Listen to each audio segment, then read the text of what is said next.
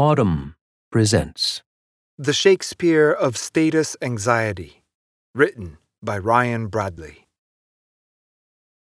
Kevin Kwan's career as an observer of class, privilege, and wealth began when he was in first grade. He attended the private Anglo-Chinese school, which catered to Singapore's ruling class. Kwan's great-grandfather was one of the founders of the nation's oldest bank, and his family had been going to ACS for generations. Back in his great-grandfather's day, the island was a port in the then-sprawling British Empire. By the late 1970s, when Kwan was in first grade, Singapore was sovereign and its banks were flush with capital. Money, serious money, was showing up everywhere. At Kwan's school, students were getting dropped off in Benzes and Bentleys, expensive watches on their slender wrists. This was all new to Kwan. Not the wealth exactly, but its display. His family's house was old and grand and packed with dusty antiques, in contrast with the glitzy high-rises where his friends lived. He didn't really consider what the wealth he was seeing at school might mean until it caused a scandal in the community. Kwan still remembers the article today. "The Little Horrors of ACS," read the headline. The school of snobs had made its way into a national tabloid. Once the story broke, ACS held an emergency assembly. I remember the principal crying at the podium, saying, "This is such a blight on our history and heritage," Kwan told me. The school forbade students from wearing anything with a logo on it and insisted that the chauffeured drop-offs happen out of sight. Of course, the restrictions only made the status symbols even more coveted. For Kwan, it was like a switch had been flipped. "I didn't know about any of these things," he recalled, "until suddenly I did." It was the beginning of Kwan's lifelong fascination with snobbery, that strange, sometimes tragic, often funny dance people take part in to prove they're richer or smarter or better stationed than someone else. 30 years later, it was this milieu that provided the backdrop for Kwan's first novel, Crazy Rich Asians, which has sold more than 5 million copies and been translated into 36 languages. The 2018 film adaptation was also a huge hit, grossing $239 million worldwide and featuring one of the first all-Asian principal casts in a major Hollywood film since 1993's The Joy Luck Club. Crazy Rich Asians and its sequels, China Rich Girlfriend and Rich People Problems, follow the Youngs, a clan of fantastically wealthy Singaporeans, first as Nick Young falls for Rachel Chu, an NYU professor, then as the pair marry, and later as the matriarch of the clan takes ill and the grand old family estate comes up for grabs. Kwan's new novel, Sex and Vanity, which will be released in July, is a departure, insofar as he's left Singapore and the Youngs behind. Instead, Kwan draws more directly from the 16 years he worked in New York media, his forays into the WASP world while there, and the old British and American novels that he grew up reading and still loves. The plot is dishy and delightful, filled with all sorts of bad behavior performed in couture. But as loose and fun and compulsively readable as they are, Kwan's novels are also very clearly the work of someone who spends much of his social time paying extremely close attention. "I am not a creative person," Kwan said. "I'm an observer. I just see things and I soak things up." Kwan left Singapore when he was 11, moving with his family to a Houston suburb where his father had business interests. Kwan has never returned to the island of his youth and has no desire to go back. He likes imagining the place as it once was, but the Crazy Rich Asians trilogy is distinctly, almost relentlessly modern. So how and where was Kwan doing his seeing and soaking? "Looking back now," Kwan said, "I was a good shapeshifter from a very early age. During school hours, he was a preppy ACS kid, but once classes let out, he became a wild little island child. There were, back then, still kampongs in Singapore, simple village compounds where Kwan and his gang from the neighborhood would get up to no good, stealing baby chickens and climbing trees to pick fruit. Then he'd hear the dinner gong and he'd scramble home to clean up and make himself presentable for a wide range of potential guests, his aunt's artist friends, or visiting dignitaries, or the finance minister. One aspect of this existence that Kwan finds difficult for others, Westerners in particular, to understand is just how British his Singaporean family could be, how they were outsiders even in their homeland. His parents spoke nothing but English, and the little Mandarin he and his brothers knew they learned in school. The literature that Kwan latched onto early was by Jane Austen and F. Scott Fitzgerald. This was largely thanks to his aunt, who had been a journalist and later helped build the library collection at the National University of Singapore. At some point, she realized I was interested in books, and she started assigning me stuff. So I got steeped in the classics early, Kwan told me. Later, once his family relocated to the States, Kwan discovered Tom Wolfe and Dominic Dunne, social satirists who would eventually inspire him to spin the same sort of comedies of manners out of the current culture. As a teenager, he wrote poetry, mostly, but also felt pulled toward more visual mediums, photography in particular. In 1995, Kwan moved to New York to attend Parsons School of Design. Many of the friends he made came from old money East Coast families, and these families reminded him of his own.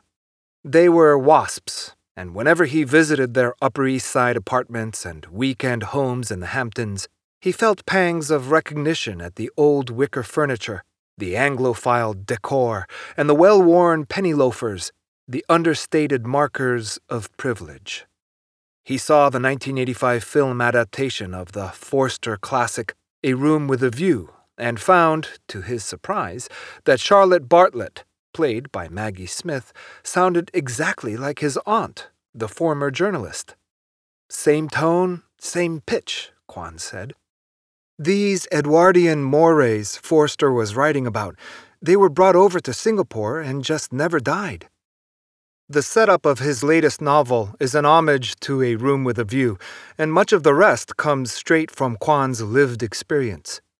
He told me a story about showing up at a club in the Hamptons in a designer shirt without a collar and being sent around the corner to buy some cheap collared shirt just so he could go inside. I realized, as he was telling it, that his story was nearly identical to one he put in Sex and Vanity. It's these rules, spoken and unspoken and mostly ridiculous, that Kwan finds so fascinating. He says he loves seeing how they're deployed. Really, they serve to keep out the interloper. He started laughing at some internal realization. Then he said it out loud. But I am the interloper. After Parsons, Kwan worked for Tibor Kalman, the legendary graphic designer. By 2000, he'd started a creative studio of his own. His clients included MoMA, TED, and the New York Times. All the while, he continued telling his friends stories about his childhood in Singapore. They encouraged him to commit the stories to paper, but he avoided doing so for years, until 2009, when his father was diagnosed with cancer. Kwan flew to Houston to help care for him, and as they were shuttling between appointments and treatments, they'd reminisce about Singapore days. His dad died, one of the seminal experiences of his life, Kwan said, and he thought, I'm just going to try this. I'm going to write a novel. He dusted off an old poem he'd written about his mother's gossipy Bible group and began putting together other vignettes, the sorts of true but larger-than-life tales that made the rounds at family dinners and during drives with his dad. I was writing to amuse a small group of friends, he said, mostly folks who knew nothing about the Singapore of his youth. He adopted a voice on the page that was fun and name-droppy. Nothing like what he thought of as his real writing voice, which he describes as more reserved and minimalistic. Before long, Crazy Rich Asians emerged. The book's success shocked no one more than Kwan. He hadn't planned on publishing a sequel, and while he was writing China Rich Girlfriend, He started to feel trapped by the voice he'd concocted. "I was like an actor stuck in a soap opera for too long," he said. He returned to the classics and realized that he could find inspiration in the plotting. He sensed, too, that with this series he could begin to mine a deeper, more universal vein.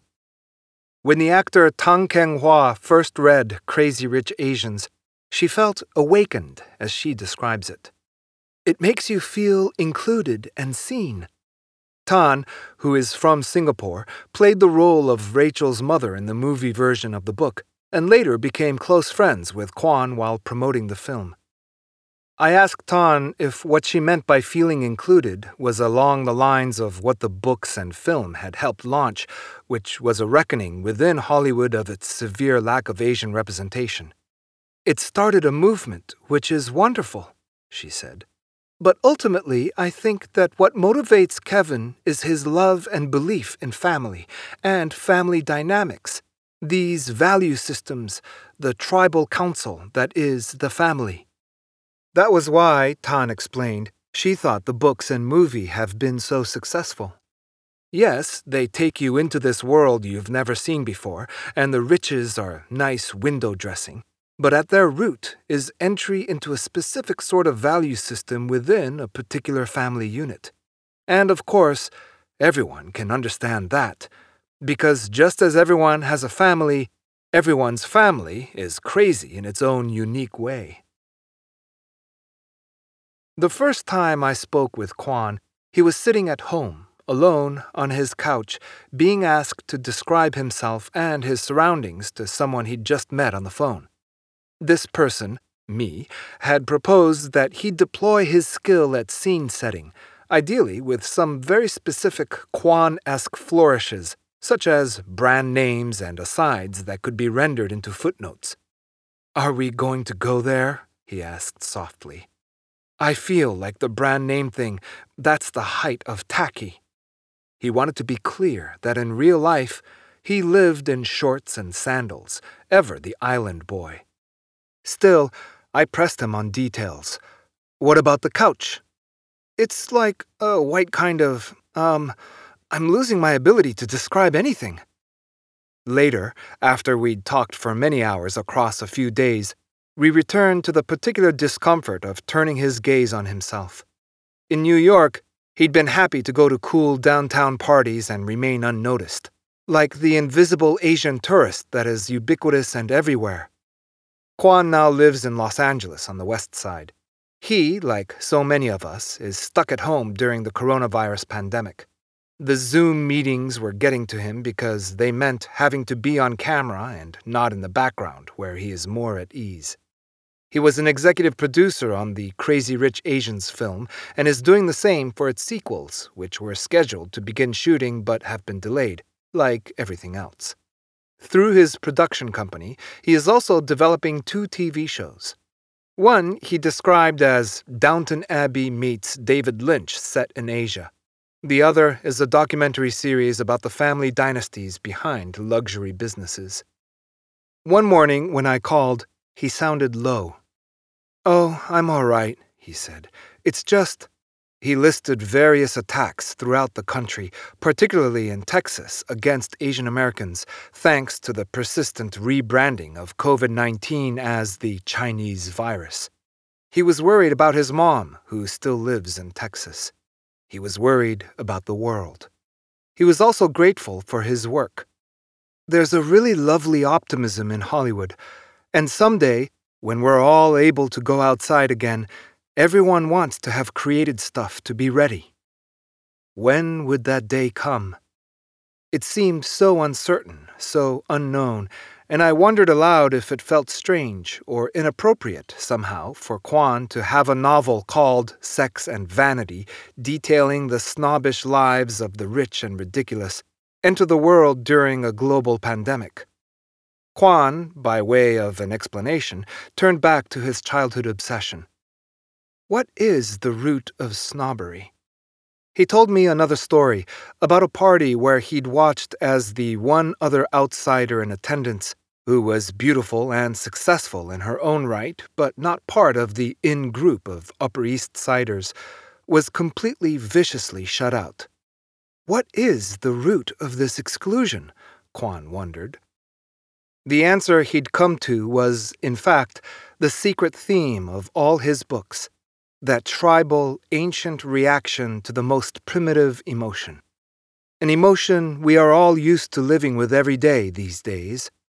It's fear. Fear of the unknown. If you enjoyed this production, find the best long-form articles read aloud in the Autumn app, available now for iPhone and Android.